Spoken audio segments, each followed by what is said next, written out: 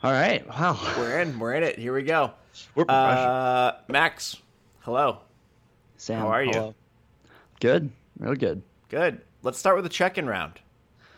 Okay. Can you explain the check-in round? Yeah. A check-in round is actually something from my world of work. It's a really simple practice that we teach teams to do at the beginning of all of their meetings. And all it is the facilitator asks a question of the team, and it could be the default question that we always go with if we don't have anything else is just what has your attention right now. And everybody just goes around and answers the question, and it's not a jumping off point for conversation. There's not supposed to be any crosstalk. I mean, there's only two of us, so we don't have to worry about that.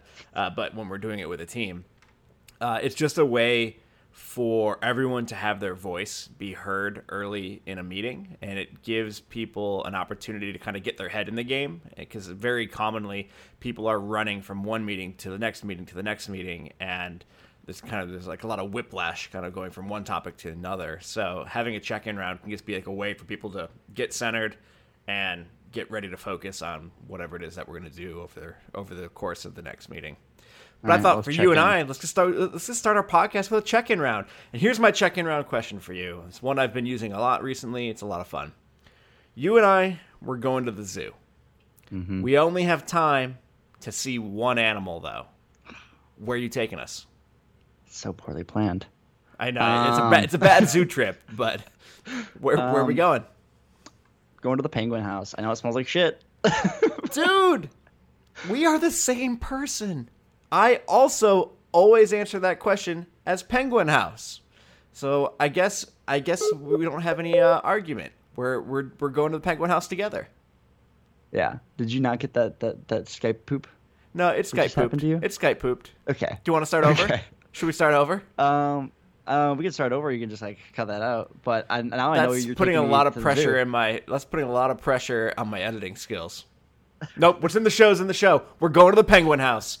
Why? So normally I wouldn't ask this follow-up question. We'd just dive into the meeting, but the podcast kind of is our meeting. This is our meeting. So why penguins? Why are we going to the Penguin House? I mean for some reason as a kid that was always my favorite place to go, but it does smell terrible. It's always terrible. Yeah. Have you ever walked into a public restroom and realized that it smells like the Penguin House? No, yeah, I've been to some rest areas. I feel like that smell like the Penguin House. Yeah. What is that? It makes me. Are there hidden penguins? Yeah, I think so. That's actually with the employees there. The janitor. Yeah, rest stops run by penguins. I didn't know that. But no, I think I liked when the one, at least in Detroit, where you could watch them swim and race each other was just very entertaining. Yeah. I don't know. I felt like you got to see the new Penguin House there now is off the chain. Yeah, it's crazy. It's super cool. It's actually well lit. Yeah. It doesn't smell as bad. It doesn't smell as bad. Yeah. The penguins seem generally happier. Yeah. Yeah. I love penguins, man. Penguins are the best. I love the juxtaposition. Like, I love when an animal is so incredibly awkward in one context and so incredibly graceful in another. A penguin on land is just an abomination. It's an embarrassment. They should be embarrassed of just what they are. But when they get in the water, beautiful ballet dancers. Yeah, I think I like, too, the thing about the Penguin House is you feel like you're getting, like, all aspects of their life, you know? You just see them like up on shore doing their things, and I feel like they're always feeding and hanging out. But then you get to see them go into the water, and I feel like with the lions, usually they're just like sleeping or something. Yeah. They're not going to be like doing. They don't have the space to like chase down and tackle a gazelle, you know. That would be a pretty great zoo, though. Yeah, which like I would love to see, but I feel like a penguin, you gotta get the gist just by going to the Penguin House and what a penguin does. Yeah. But all right. I'm glad we're on the same page. Cool. Well, we're gonna do check-in round questions at the beginning of every episode from now on. So you come up with the next one for next week. Yeah, I'll bring the next one. All right. Cool. What are we talking about today? Well, we got follow up, and most importantly, the top bullet's really not that important. The top bullet is the maybe most important. I don't really have much to say about it, but I mean, hey, I don't know how you do because isn't your birthday tomorrow? Yeah, but it's just we're not gonna record on it, so I'm just talking about it. That hey, it's my birthday weekend. My birthday's tomorrow. And I mean, you could have saved that for next week, and then you could have talked about what you did at your birthday. But I still can do that. Why can't my birthday last two episodes? Your birthday is going to cut across 2 episodes? Yeah. I don't know if our fans can handle that. Yeah. I don't know if we have any Max heads out there who are really looking for that. We better. It's a whole family. All right, what's your plan? Our plan's not too crazy, but we're gonna go out to eat at the one of the restaurants in the restaurant group that is a little bit fancier, called the Bancroft. So we're gonna go have ourselves a fancy dinner. It's kind of one that's less farm to table-y. They still buy stuff from us, but in smaller quantities. But it's a pretty classy establishment. It's What are pretty you gonna order? I haven't even looked at the menu yet because I just want to go in, just no expectations, Sam. Can you request a vegetable that you have handled? I asked them to bring. They bring out a bottle of wine and show it to you, like they roll to the table. I want them to bring like a cucumber or a carrot and be like, "Does this look familiar to you?" So yes, I know that carrot, and I want that on our meal. All right, cool. But well, so yeah, happy pre-birthday. Thank you. I got I got all the field notes you sent me. Oh, okay, good. I was going to ask about that. Aren't those pretty cool? They're very cool. I need to start writing things down in my notebooks more. I think I have what your problem was, which is you got a ton of them, and now I have just a drawer full. But I'll get you set of them. The trick is to get a space pen because it's small and fits in pockets really well. I was about to try to grab. Oh, here it is. Here's mine. Okay. Keep this in your front left pocket. Are you left-handed or are you right-handed? Right-handed. Oh, what? Well, what are you? I just have natural affinity for lefties. Lefties rule the world, my man. Anyway, field notes are cool. And then your other gift you're currently speaking into. So it is my crispy voice is coming through this nice Blue Yeti microphone. Those are not ad sponsors, but they should have been. Yeah. Well, I mean, after last week's presentation of our sponsors, I don't know if we have anybody really knocking down our door to come sponsor us. Fair enough. Yeah. I do have a lamb update. All right. Like an actual lamb update. We still have all 10. I'm saying this in a sad sounding voice. But one of the lambs does have an abscess that is kind of gross. What? Yeah, it's a bacterial infection. It's not great. Where? On the head. Oh. Calling him scabby. Oh. But it may have surpassed scab classification. Wait, what's after a scab? I think a full-on abscess. full open wound. Yeah, it's kind of. I mean, like they've been like applying stuff to it. I haven't actually had to witness it. How come you haven't done it? 'Cause I'm not really on the livestock rotation. I keep talking about this, but no one's tapped me into having to deal with it. So you should probably raise your hand and say, "Hey, I want to learn. I want to become a better farmer. Let me get in on this abscess treatment." This abscess racket. Well, actually, I didn't even realize it was a problem until they were talking about it earlier this week. But and it is a thing that this is kind of sad because it is contagious, but there's not enough time before they go to slaughter for it to ever like take hold on any of the other ones really. So it's not really a thing you like overly stress treating with if this was a sheep for wool and you wanted the sheep to last multiple seasons, you'd be doing stuff for it. But it's kind of sad that you're just like, well, you've got an abscess until you're slaughtered. Yeah. So the one has an abscess, but they all have the very terminal condition of becoming food soon. Yes, they do. I think actually end of August is the first round. But so does this mean he's guaranteed to be in the first round? He is just guaranteed himself a one-way ticket to the first round of lamb slaughter. It's a bummer, but couldn't wait out until the second week of September like the rest of the other 5. So, but that's on him for getting sick. That's too bad. So how? I mean, I kind of feel like. Do you feel shame that one of your charges has gotten ill? Did you not keep your lambs clean enough? Did you not scrub them or something? Lambs get lots of diseases. I'm not going to take it personally at all. All right. No, that's on him. It was funny that one of our coworkers who's been having to do a lot of the livestock work was wearing a glove and rubbing Vaseline on this lamb's head, and she just turned to our other coworker and said, "This is probably the weirdest thing I've ever done," as she massaged the scalp of a sheep. But so that's an actual lamb update, but they'll be all right. He'll be all right. I mean, he won't be, but that's fine. He'll make it for us. He'll be fine for us. He'll make it to the slaughter. Okay. Great. Which is it's great. All right. Well, what else did you do this week? We had ourselves a fancy farm crew dinner. Crew dinner? Is this different from the farm dinner you talked about before?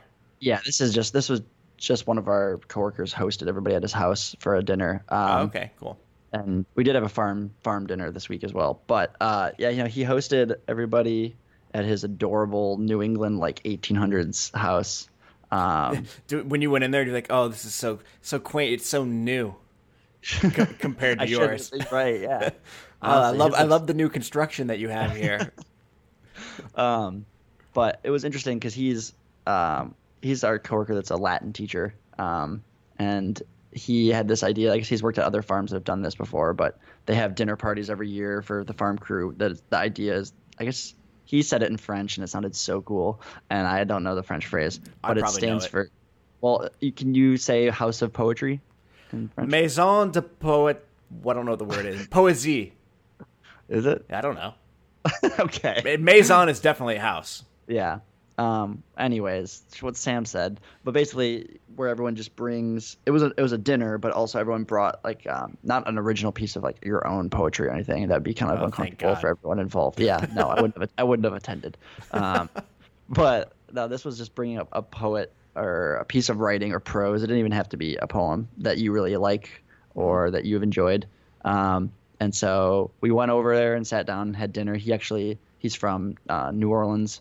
And he cooked us like red beans and rice, nice, with andouille sausage. Maybe my favorite Popeye side dish. Really, and collard greens on the side. And I guess he said that his family in New Orleans, it was traditional that was what you'd eat every single Monday because it cooks on the stove for a long amount of time. That the tradition used to be to do your wash on Monday, so you could put this on the stove and go do your wash for the day, and then come back and you would have red beans and rice for dinner. And he said his entire childhood, his family kept that tradition alive. Even though they weren't doing their wash on Mondays, they always knew what they were eating Monday nights, which I kind of love that idea. Yeah, that's kind of like me and ordering a pizza on Friday. Yeah, exactly. It's a little bit nicer than that. But it was actually, ironically, a Monday night that he was making dinner for all of us. Oh, nice. And food. And then everyone we shared the poetry and stuff afterwards. But the main reason I wanted to talk about it was because, one, this is the first time I've ever been invited to like a dinner party, which is pretty cool. I was telling Haley when we lived in Michigan, it's hard to get invited to a dinner party when all of our friends live at their parents' house because it's like, hey, my mom's making lasagna. You want to come over tonight? And it feels less, I don't know, special. Well, you're a big boy adult now. I know, and so that was cool. But it was nice to be a part of a get together where like no one was on their phones. There was no TV. There was no TV that anyone was watching. It wasn't really even a conscious decision. It was just like we were just all talking around the table. And obviously there wasn't a giant flat screen in his living room, but it was just really nice to have, like, it was probably the most like, I don't know, thoughtful get together I've been a part of a long time. And I had to look into poetry, which I haven't had to do in a while. Yeah, what'd you bring? Well, actually, I mean, you probably have already heard it before because you listened to Wonderful, right? Yeah. With McElroy's. Yeah. She always has Poetry Corner where she brings poems and poets, and it was actually one of the ones that she brought. Which one? You want me to read a poem on air here? No, just give me the title and the author. It was called From Blossoms by Lee Young Lee. It's about peaches. I don't remember that one. Read it. Is it really long or no? No, it's short. All right. I can read this fairly fast. This is our Poetry Corner, an ode to Wonderful, another podcast. Podcastception. But whatever. This is one of the ones I brought. But it's called From Blossoms by Lee Young Lee. It goes, from blossoms comes this brown paper bag of peaches we bought from the boy at the bend in the road where we turned toward the signs painted peaches. From laden bows, from hands, from sweet fellowship in the bins comes nectar at the roadside. Succulent peaches we devour, dusty skin and all, comes the familiar dust of summer, dust we eat. Oh, to take what we love inside, to carry within us an orchard, to eat not only the skin but the shade, not only the sugar but the days, to hold the fruit in our hands, adore it, then bite into the round jubilance of peach. There are days we live as if death were nowhere in the background, from joy to joy to joy, from wing to wing, from blossom to impossible blossom, to sweet impossible blossom. And I don't know. I just really liked it when she brought. Damn, I want a peach right now. Yeah, I want a peach. Yeah, I think that's the whole point of the poem, Sam. I think you got it. You really tapped into the poet. But it was really nice. That was cool. That's a good start to the week. That's an incredibly quaint and cute experience that you had. Thank you. That almost sounded condescending, but I know you didn't. It may have sounded condescending, but it was. It may even be partially condescending, but I don't mean for it to be. Okay. Well, that's okay. Thank you. You're welcome. What about you? What was your week like? What was my week like? What day is this? This is Thursday, right? Yeah, we're recording on Thursday. Let's look at my calendar. I like this. This episode, this little segment we have on the podcast called Sam Looks at His Calendar. Because Sam has a terrible memory and can't remember what he does. Yeah. Monday, Tuesday, and Wednesday, I drove into the client's office, which is a little bit rare for me. But we had stuff going on each day there. So the main things that I did this week, we had 4 hours with our key stakeholder in two-hour sessions, where the idea was that we were just going to go deep on Brave New Work. The idea was that he was going to have read all of it ahead of time, and we were just going to go kind of section by section. He did not finish his reading, but it was okay. I just did a little bit more explication on my own, and no, it was really good. I mean, he's the type of person, like, he teaches graduate school classes in systems thinking, so like he's really into sitting around a table and having an intellectual conversation about this work, which is totally my wheelhouse. Like, I would do that all day long. So we did that on Tuesday and Wednesday. So most of Monday was kind of prepping for that, kind of rereading Brave New Work and taking some notes and highlighting some stuff that I wanted to bring up with him. And then my colleague who lives in North Carolina, who's joining me on this project, he flew up Tuesday night, and we got dinner with one of not the gentleman that we did the deep dive sessions with, but a woman who's working with him. She came out, and the three of us got dinner at a really great restaurant called Jaleo by Jose Andres. But it's amazing tapas restaurant. It's like he's the guy who, I'm pretty sure, kind of popularized tapas in the United States. So it was incredibly good. What was the goal of that meeting? Just to have a chat, and for my colleague to meet her face to face for the first time. They had only met over the phone, basically. So it was just an opportunity to eat together and talk. This is the same project you've been on that's been shooken up recently. Yeah. Wasn't there somebody else from your group from Tennessee that was helping on this? Yeah, as well? So we're kind of transitioning him off, and my colleague from North Carolina on. So that's kind of the transition that we were managing there. Gotcha. So that's one of the nice things about consulting as well, is that, like, going out to a dinner with your client is a totally legitimate.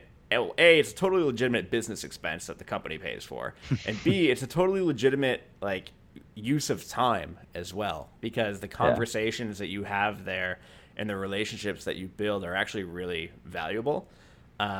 So it was good. It was the first one of those we've done in a while on this project, and it's convenient for me because it's close enough that I literally took a scooter home. Oh, nice! You took one of those scooters, huh? Oh yeah. Do you ride those often? I wouldn't say often. I would say occasionally. My office, when I don't go to the client's office, my office is like either a 20-minute walk or like a 10-minute scooter ride. If I find a scooter, I'll sometimes grab one. Isn't it fun to think we live in an era where you can say that, and that's a thing that I can understand? It's not like a bike ride. You just told me what the scooter distance is from your office to home. Do you do any sick tricks? No sick tricks. I wasn't wearing a helmet, so I was trying to be very careful. Okay. And it was also dark. Okay, wow. But I had a light, so it was all right. I've never ridden one. They're fun, man. Everybody is always hating on them, but I think they're a legitimately interesting innovation for moving around a city. Yeah. No, I think they are too. I think they're, as long as people aren't throwing them in rivers and, doing all the stupid shit that they do to them. Yeah. So that was like the bulk of my week, those two sessions, and we had some other meetings that we went to that I can't really talk about. And then today has been mostly just writing the Ready's newsletter, which I'm responsible for writing every week, and doing some of my own writing for The Deliberate. And now we're recording this. But today was awesome because I woke up and I had 0 meetings on my calendar. So it's been glorious. Even with your guys' belief on getting rid of, lessening meeting culture, is you still? Oh yeah, I mean, I still I mean, I still spend a lot of time in meetings, working with the client and our meetings are good generally. Yeah. And we have different types, sometimes we're doing a working session, sometimes it's an action meeting or a retro, but it is nice to have just nothing on the calendar. Yeah, I guess you kind of have to meet to make any progress on projects. Yeah, we don't work telepathically with our clients. Well, that's the next step, Sam. You guys will get there. I guess so. I'm sure. The Ready's always, you're paving new trails and maybe I can figure out a way to work with my client purely through writing. Yeah. I mean, we do a lot of asynchronous stuff, especially through Slack. Like, it's not like we only talk on the phone or video conference. There is a lot of writing stuff that goes back and forth, but nothing is higher bandwidth than actually sitting down and having a meeting. So what was, because you mentioned this a while back that you were going to have this meeting where you guys were just going to dive into Brave New Work. Yeah. What was the essential goal of you two getting together to do that kind of work for the project? Yeah, I mean, I think so. It's one way to think of it is that, like, wow, we probably should have done this a long time ago, right? Like, he hired us. We've been working there for 4 months or so. But before all this reorg happened, even though he's the one who hired us and it was his team, his organization that we were working in, he had kind of deliberately stepped into the background to let us do our thing. So Gotcha. he understood enough of our stuff through, talking with us and seeing Aaron's videos online that he had a pretty good sense of like who we are and what we do and how we do it. But mostly he just wanted to get out of the way and let us do our thing. Yeah. But then with the reorg, that all totally changed, and he realized that he needed to have a much more intimate knowledge of what we do and how we do it so that he could better represent that to his new organization. So we decided to kind of try to just, do this deep dive in a couple of sessions to explore the ideas in the book and talk about specifically how they relate to his context and answer questions. Just kind of go back and forth on that. And then at the end of the second one, kind of make some determinations about how we wanted to move forward on this project for the next 4 months, basically, which is when the contract expires. Do you essentially so you guys are, minus him, working with a whole new group of people because of the reorg? His team totally different now? Well, that's the thing. I mean, part of it is that he doesn't have a team anymore. His team kind of got dispersed to other parts of the organization, and he moved over to this new one without a team for right now. And I think he's going to be kind of slowly building a new one. But part of all of the uncertainty is that our sandbox went away. Mm-hmm. And the way we do this work, and you've read the book, so you know this, we find a place in an organization where we can do something new. And where there's permission to try new things. And that went away for us a couple of weeks ago. But literally yesterday, we kind of figured out he is leading a handful of teams that are going to basically be our new sandbox where we can introduce some ideas and do what we were doing before. So it is a new group. I thought you said sandbox. I did say sandbox.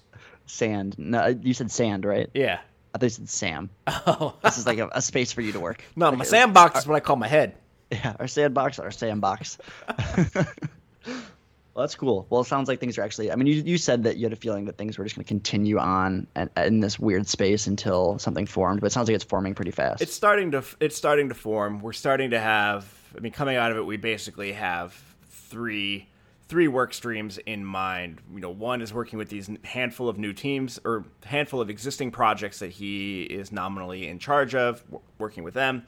Another is identifying other change agents within the organization who we can bring together and start forming a community. And the third is basically putting on kind of an event series around the ideas like the lunch and learns that we've been doing. What are some series that we can put on and invite people to and share ideas and get them engaged with that. So that's what we'll be working on. Cool beans. Cool beans indeed. We have a topic today, right? We actually have a topic. We're just not going to bullshit back and forth for an hour and then call it a day. That's good because I feel like our topic list is fairly long and we rarely ever actually pull one off of there. So, and I think we semi-teased it at the end of the last episode. We did tease it. And the teaser was, I wanted to know what makes a bad farmer versus a good farmer. Okay. And you did some homework. I did some homework, and I'm thinking back on this, and I didn't have much time to talk to my coworkers about it, and I should have asked them more because they've also had plenty of everyone has their interactions with good and bad farmers. Sure. But I've written down plenty of what makes a bad farmer, and you kind of alluded to, or what you said was, for the most part, being a bad farmer is very rarely going to be you're bad at planting plants, or you're bad right. at weeding plants, or you're bad at those. I mean, although, hey, I would say if I were a farmer, I would be bad at those things. Well, we broke new ground, pun intended, last week, as you discovered that tomatoes and potatoes are in the same family, even though their colors of the fruit and things are different. But they sound the same though, so that's how you know. That's how you can tell. That is very true. That's how the Latin and all the family, like for botany reasons, that's always just by name. Yeah, it's what rhymes. But anyways, I do think though, I mean, a little bit of it still could be those physical things can make you a bad farmer. There's a lot of people, I think there's an ideology around, a really idyllic, I guess, idea of what it means to farm or to be a farmer. I mean, there's been plenty of back to the land movements, throughout, and I'd say that we're kind of, in a way, having one again. Yeah, so it's basically, here's my conception of farming. You kind of, you wake up as the sun is coming up and the chickens are crowing, or the roosters, whatever ones crow, that you wake up and you greet the land and you drink your cup of coffee and you say good morning to the land, and then you walk outside and you kind of poke around your plants a little bit, you kind of nudge them with your feet, you talk to them a little bit. When you're feeling good and ready, you walk around and you pick the ripe plants that are kind of right at hand height, and you take them inside and you make yourself a scrumptious, nutritious lunch, and then maybe you do a little bit more of that in the early afternoon, and then you take a nap in a hammock in the hot part of the afternoon, and then you're basically done. I think you just described a John Steinbeck character. I mean, yeah, for sure. And that farmer makes money when he does what exactly? Doesn't the government just give you money for farming? I mean, for not farming, actually, isn't that what a subsidy is? Yeah, in a sense, kind of. Yeah, they do. That's definitely a thing. Not my experience with how I farm, or the farming I'm doing, but you are not entirely wrong about that. But anyways, so yeah, I mean, so one thing I was thinking is, so there's obviously the back to the land, like I want to farm. This is my family used to farm, or I just want to get out and spend my time in nature. And maybe there's definitely been farms and people that buy the land and just jump right into it, and jump right into it with the idea. If you jump right into it, the idea of it being a hobby farm, you're not relying on the money, then like that is fine. It is an educational thing. You're growing this food for yourself, for other people. Maybe you have a farm stand. It's like it is in truly sense like a hobby. Yeah. But if you go about it to jump into that and plan on making it your business, one thing that my coworker said that I think is very true, that the main thing that can make a bad farmer is they don't realize that farming is very much being a businessman, as much as it is farming. Yeah. Because you don't have a marketing department. Yep. You don't have all these different departments. You are in charge of everything from top to bottom, usually for the most part, unless you are a big enough farm that you can bring somebody in to kind of help you with that. But you need to be kind of thinking about the farm as a business, because that's usually where things go wrong. Totally. I mean, which makes sense, obviously, but Well, I mean, yeah, but I don't think you should downplay that. Like, I know I was not necessarily thinking that way when I think of farming necessarily. Yeah. Now, like, even with just a little bit of thought, like, I totally see that. Like, it's, of course, it takes a lot of work to get things to actually grow and you have enough of them. But if you don't have somewhere to sell them, if you don't have those relationships, if you don't, aren't good at that, if you aren't good at planning and like making sure that things are available when like prices are best, or like there's so much of the success has to be kind of outside of just the actual creation of food. Yeah, and because I've been on farms before where we're killing it with what we're growing, we bring in 1,200 pounds of cucumbers one time last year. I mean, that's just like, we just have crates and crates of beautiful cucumbers, organic. We're certified organic. And we're looking around like shit. Like, we had 115 person CSA, and each one of them got 6 cucumbers. And it's like, hey, figure it out. This is why you're part of a CSA. But that, we still had probably 400 or 500 pounds sitting around. And well, I hope you made a shit ton of pickles. Yeah, well, yeah, as us as individuals, well, here's the thing about being a farmer. But by the time you get home at the end of the day, the last thing I want to do is sit around and make pickles. Is usually what happens. But what we did was, and then here's another secret. You think you'd take all that to the farmer's market. That's just money in your hand. It's not ever, because cucumbers are a thing that people like. They like them and people know what they are, but it's not like you have a mountain of these cucumbers on your table and there's like people are just coming and grabbing them and throwing dollar bits at them. Cucumbers, cucumbers, woo! It's like the stock market. There's just bells ringing, there's dollars flying, and no, it's you bring 50 pounds and you hope to sell the 50 pounds you brought. Well, yeah. So and cucumbers are objectively the most boring vegetable. They're definitely up there. I think they're behind celery. Oh, no, they're ahead of celery. I think celery is pretty boring, but celery way harder to grow. See, well, here's the thing. Oh yeah, I've never heard you talking about celery.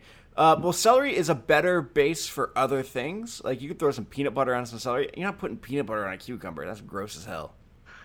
Yeah, probably not. You're right. But anyways, the moral of that story is not cucumbers suck. But the moral of the story is that so we were killing the growing it, but we did not have an outlet for it, and actually we ended up donating 400 pounds of cucumbers to a couple different food banks, which is like, that's definitely good. Better than nothing. It's better than nothing. We can write it off. It's fine, but it's not. You'd look at that and you can do the math in your head. You sell cucumbers for $2 a pound. Like that's $2,400 right there on one harvest. That should be awesome. But it doesn't always work out that way. But I can actually walk down just some of the things that I have listed for. I guess I could have worded it in a nice way and said what makes a good farmer versus a bad farmer, but we're gonna go on the negative on this. Because let's go. Let's be negative. Advocate. And but one of the ones that is pretty common, and this is just from witnessing farms go under, knowing people that have started their own farms, reading books about farming. But a common one is that usually there's two different ways to go about getting a farm. I think I talked a little bit about this last time. There is the pull yourself up from your bootstraps. You buy a piece of land. It's land. It's nothing but grass or field, and you till it in. Right. And you start from the beginning. And I know people that have lived on campers on their property. I've done my time in a camper. Yeah. It's just part of the. But so there's people that do that, and they're building up their infrastructure. Their first wash pack station where they're washing all their produce is just a hose, a table with some chicken wire, like a spray table, maybe a couple buckets to dip stuff in, and like a tent over you if it's raining. And that's the bare minimum of what you could do for a wash pack station. And that's fine. Like you can sell produce at a farmer's market. That is like A-okay. So there's that method that is very low startup cost. You are basically, figuring it out as you go. And then there's a couple farms I know, and it rarely works, which is I take out all this debt and all these loans to just go for what I want from the start. Like, I have an image in my head of exactly what I want to build. $25,000 greenhouses. I'm going to build 4 of them. I'm going to build a wash pack station that's stainless steel everything. It's gorgeous. It's a work of art on its own. I'm going to buy a new tractor. I'm going to do this. I'm going to do that. And you visit those farms and you look at them. You're like, you're instantly jealous because they've got it down to a T. You think you're like, this is perfect. Like you've got all the stuff. You got all your stuff. Your greenhouse isn't collapsing under high winds. You're not washing in the pouring rain. The floor isn't mud. Like you're doing great. Your tractor always starts when you want it to start. Like all these things that I've experienced on farms that have gone wrong. It's like, these farms don't have it. But a really common one is right away that they took so much in loans that the farmers don't make, $300,000 a year. Wait, what? You're telling me that farmers aren't rolling around in money? No, we're not. Okay. But so a common one is that you just don't have that image in your head for, there's people that can do it because they know they're going to grow specific things to make that money back fast, or to make the payments at least. Right. So that's a common one, is just taking too much debt. But there's another way to do that. And we can say too, like that's true for like any entrepreneurial effort. Like I've seen other people do that in other places too. Like, starting a restaurant, like I'm going to buy, get space in a really expensive area and get all the best equipment. And so in general, I'm a fan of bootstrapping your way into success rather than trying to shortcut it with debt. And statistically speaking, most of the farmers that I've worked for and known, that's how they do it, because that's the way to do it. But another way you can do that, and it's not necessarily monetarily, but it's with time and effort, is a lot of farms do a thing where they are renting or they own 20 acres of farmable land, It's a husband and wife or 2 people, 3 people, and they try to till and plant the 20 acres, all of it, because the land is there. Lot? Is it big? Yes, yeah. So the farm I'm on is 1 acre. Right. Now we're managing it all by hand. 4 people? Oh, yeah. Yeah, okay. 4 full-timers, but we're managing it all by hand. But and the biggest farm, we were on a 6-acre farm last year with a crew of like 5 or 6, and we were still behind a lot of the time. But so what they'll do is, because, you know, in your mind you're like, I have all this land, I'm paying for all this land. Right. That could all produce money if I'm putting crops in the ground, which, you know, is true. And the thing that people always forget about farming is that it's really easy to go out and plant all that acreage, because half the time people have tractor, like pull behind tractor implements to plant. And so one day you could plant 5 acres, 10 acres, and you're like, you know, we're almost there. Piece of cake. Yeah. Like now we just wait.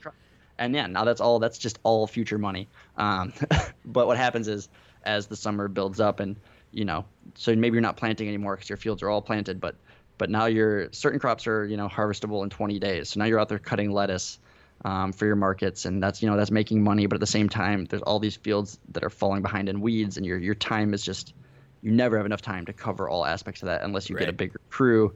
But first, finding the crew can be really hard these days, but also, you know, it's just a lot to put on yourself. And a common thing is really just that's spreading yourself too thin, physically trying to plant and grow a lot of stuff. Right. Because it's just so enticing. And I would imagine that is a recipe for like farmer burnout. Like, maybe you can grit your teeth to the end of the year and like make it to the end, but you're not exactly going to be motivated to do it again next year or the year after or the year after. Yeah, and that's if you're farming in a northern climate where you get that end. Oh, right. If you think about it, and that's exactly how my mindset works. Is there's a start and end point of farming every year, but if you're farming in Kentucky and Tennessee, there's no start and end point. Like, winter is when you're planting different. You know, there's still growable time down there. Really? In the sun. Yeah. So you could be farming year round down there, which to me blows my mind. I would never want to do that. Yeah. One of the highlights of being a farmer is that there's an end point. Everyone I farm with says the same thing. It's like you need the break. Well, your body. It's the same way. That's what teachers say too. Yeah, exactly. Yeah, you need, and I guess teachers are nicer because their break comes in the summer and ours comes the coldest part of the year. But so yeah, that's a really but you don't have to deal with children, so. That is true. Honestly, yeah. I've led like 2 volunteer groups before in my farming career, and those days I was more tired than any farming thing I've ever done. So I have a lot of respect for anyone that has to entertain people for an entire day. Yeah. But and to speak to farmer burnout, this is another thing that maybe doesn't necessarily make a bad farmer, but like you said, it can lead to it. Is the other problem is there's this stigma around, and we got this a lot from a lot of the old timer farmers we farmed next to last year. We were in a farming valley. People have been farming here forever. And so they know vegetable growing. And we were out there one day, and the guy drove by and he asked, you know, where's Steve? Like, which was my boss. And I said, oh, you know, he's sick today. We had a doctor's appointment. We planned something. And I was like, he's not here. You know, he's like, oh, I used to, when I was farming, I was up at 4 a.m. and I didn't stop until the sun went down. You know, I farmed all day, like uphill both ways, like in the snow. Wrap barbed wire on my feet for traction. Yep, exactly. And there is a stigma that being a farmer is like throw the mental health to the side and like just get out there and farm, because that's why you want to be a farmer, right? How could you have any mental health problems? You're outside all day. It's beautiful. Yeah, it's true. Yeah. So it's gorgeous out, and you're just like, oh, it's a free workout, but you're just like, it's wonderful. Yeah, but you forget you got to put Vaseline on a lamb's abscess. Exactly. No one ever tells you about that. I mean, and it's also like a little side comment, which definitely be a future topic, which it's also the reason that farmers have one of the highest suicide rates of any occupation I didn't know that. The United States. I mean, it's in the top 5. Wow. Because of just like the stress. I mean, the stress and the debt, and especially the way farming. It's usually bigger farmers than industrial farmers, but. Well, and that's why, and I mean, like the weather. Like farmers are always stressed out about the weather, I would imagine. Yeah, because you're at the whim of something you literally Zero have control. Yeah, you can adapt and be ready for, and make yourself the most versatile farm in the world, trying to be ready for what's going to happen. But you still could get a hailstorm in the middle of summer, and it just wrecks all your field crops. That happens. That's a thing people don't even think about. Like hail destroys stuff. High winds destroy stuff. A random drought, a random 110-degree heat index day. Like, that's brutal. Well, good thing we're not struggling with any sort of climate change that results in extreme weather situations. Climate what? What was that word you used? Climate change. Haven't heard of it. No, no one's talking about it up here. No, of course not. But that's another thing is the burnout and the idea that farmers need to farm constantly. And luckily at this farm I'm at, it's like 8-hour days. That's how you can keep your. That's nice. And that's the other thing too is if you can't maintain a realistic life schedule, then you must have stretched yourself too thin. Mm-hmm. If you have to be farming, 4 to 10 o'clock at night, you've done something wrong. Yeah. That's not a way to make a living. Or people who will say, we didn't make any money for the first 6 years, and now we're just over. And it's like we're just starting to make money. It's like if you can do it, that's great, but that's not being a business, really. But another one that I have down that is you kind of touched on it earlier is the idea of not knowing what your markets are. You can have the best soil in the world and be farming in a beautiful area, but there's no one to buy local vegetables. There's not going to be any type of demand for it. I mean, it's pretty basic business, but these days it's easy to find a piece of property and be like, that's perfect. I'm going to grow on that. And then you don't even think twice about like, oh, right.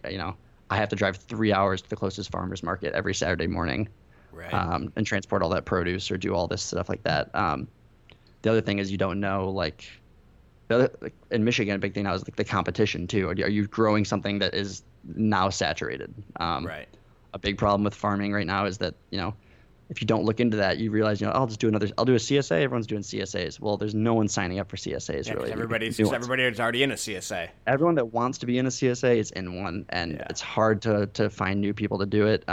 It's not like, it's still very unknown, which means like that is all potential people that can become a part of one, but it's pretty rare to pull somebody new in. It's a lot of people bouncing from CSA to CSA. So Well, and I would imagine, at least in my mind, if you're farming, you're probably, not necessarily, but probably in a pretty rural area, which means there's not that many people, which means there's not that many people to be in your CSA. Yeah, it is a terrible and just like really difficult situation to be in.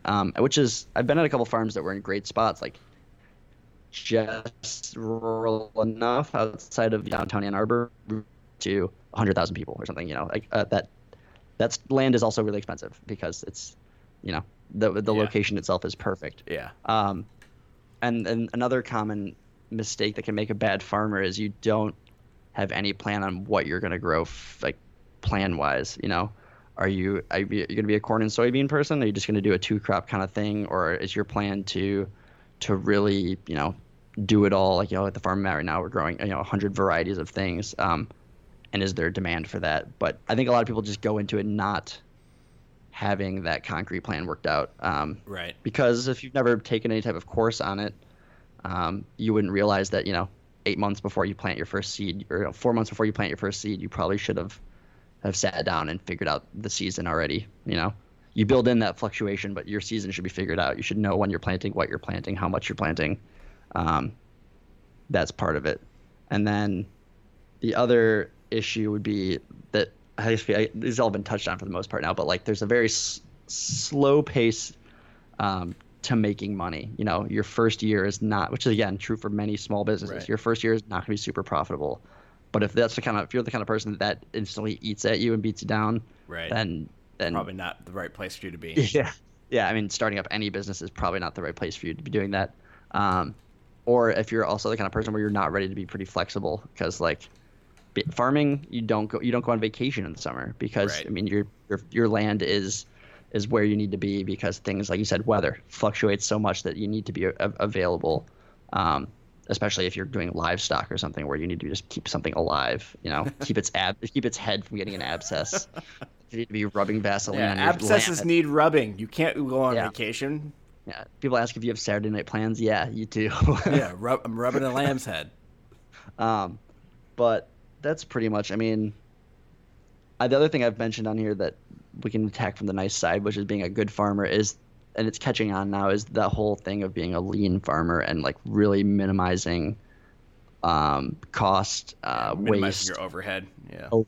It's just being able to, if you're building your farm from the startup, you should be building it precisely to the point where you take the fewest steps to your wash pack, the fewest steps to this. it's easier said than done because a lot of times you're taking over an existing farm with an existing infrastructure, Right. and you're having to rework that. But I don't know. Those are the main things I would say determine like making you a bad farmer. There's a lot other stuff that can come up. I mean, if you're not ready for, like you said, the worst case scenario of like, a tornado or, something's going to come in and wipe out your fields or something's going to happen like that. Or if you're not the kind of person that can be okay with the thought of, that happens, that you have to be able to, that's not going to send you off the rocker. And now you're, Yeah. freaking out about money, which I guess that's the other thing too, is that that comes into play plenty often. But the key is have a spouse that isn't a farmer. I'm gonna be honest, that is it's rare you meet a couple where both of them are farming. Right. Sometimes you do, and I'd tip my hat because that's like super impressive, and I that's great. But usually it's he's farming, she's working a well-paying job, or if she's farming, he's also doing something else. And but I don't know if you have any other questions. Well, so my obvious question is, are you a good farmer or a bad farmer? Yeah, I'm a pretty good farmer right now, and that's mainly because I haven't taken the plunge to own my own land or anything yet. Right. Yeah. But I'm doing all right job. I think, you know what? I think the other thing that makes somebody a good farmer is you just have to you need to build up some form of experience working on other people's farms. It is true that you sometimes hear stories of people that get out of these crazy, working for a New York law firm to go start their farms. Yeah. They've always wanted to farm. And there's a famous farm in New York that's like that. A former software engineer guy sold his software company for a ton of money. Now he runs this really lean farm that's very famous. Yeah. And that's a thing. But for the most part, you won't know how to do any of that planning or the logistics or figuring out, crop rotations and all these things you need to know unless you work on a farm. Right. And that doesn't necessarily mean you have to work 5 seasons. I mean, this is only my 4th full season on a farm. So, and I feel like if I pressed into the situation, I could probably run a farm. Right. I felt pretty confident after the 2nd year because of how fast the amount of information comes at you. But you need to, education or not, even if you do a program or something, you just need to work on somebody's farm. Right. But yeah. What about so I'm thinking, I'm trying to put myself in your shoes and what I would potentially have challenges with. What about the monotony of doing the same thing for even the course of a day, or how do you deal with that? For me, I'm the kind of person where it doesn't bother me at all to do something for a large portion of the day. The one thing, like you said, so maybe one day is 6 hours. Today was probably 6 hours weeding. That's most of it by hand on all fours. We're pulling weeds out of the ground. A little bit of it is I get through by the physical satisfaction of seeing what you've done. Yeah. Like you said, there's not a lot of jobs where you maybe get instant gratification for seeing what you've done. Yeah. I when there are opportunities for me to cut something out, cut out a stack of paper or fold something, I'm all over it, man. I love those types of things right now because my job is 0% seeing physical things change. Yeah, which I guess, we're the absolute polar opposite when it comes to that. But so today, I can look back after, sure, it was 30 minutes on all fours kind of crouching through a field, but you look back and you see that you have, this brand new bed. That being satisfying. It is very satisfying. The other thing is that, like you said, it's maybe one day sucks, but the next day could be an entirely different task. 3 days a week we're harvesting. And on a harvest day, it's not like I pick cucumbers for 8 hours. We're not a big enough farm for that. Yeah. Some farms do that, and I think that's why I wouldn't be able to exist in one of those. But for me, on a harvest day, I go from picking cucumbers to picking eggplant to picking beans. And that's a really good point in the sense that, in my mind, those are all the same thing, but obviously they're different. And once you're in it, you can see the variation in something that a lay person like me just assumes is all the same. That makes a lot of sense. And I mean, and they are in somewhat the same sense of you are hunched over and you're picking something. Right. But there are definitely, ask any farmer, there are definitely things that you hate harvesting. It's I know that I'm on. You hate strawberries. You hate strawberries because they're sneaky little bastards. The top will be red and you think they're ready and they're not, right? That is very true. I think about that every time I eat strawberries now. Yeah, I'm glad our strawberries are done for the year, and thank God. Okay.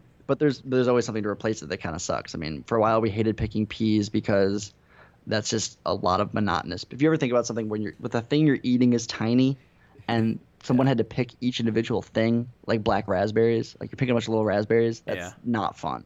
Yeah. But anyways, yeah. So the monotony part. So does that mean corn is like the best to pick? Big old ears. It's pretty satisfying. Yeah. Corn, potatoes are fun. It's like a scavenger hunt.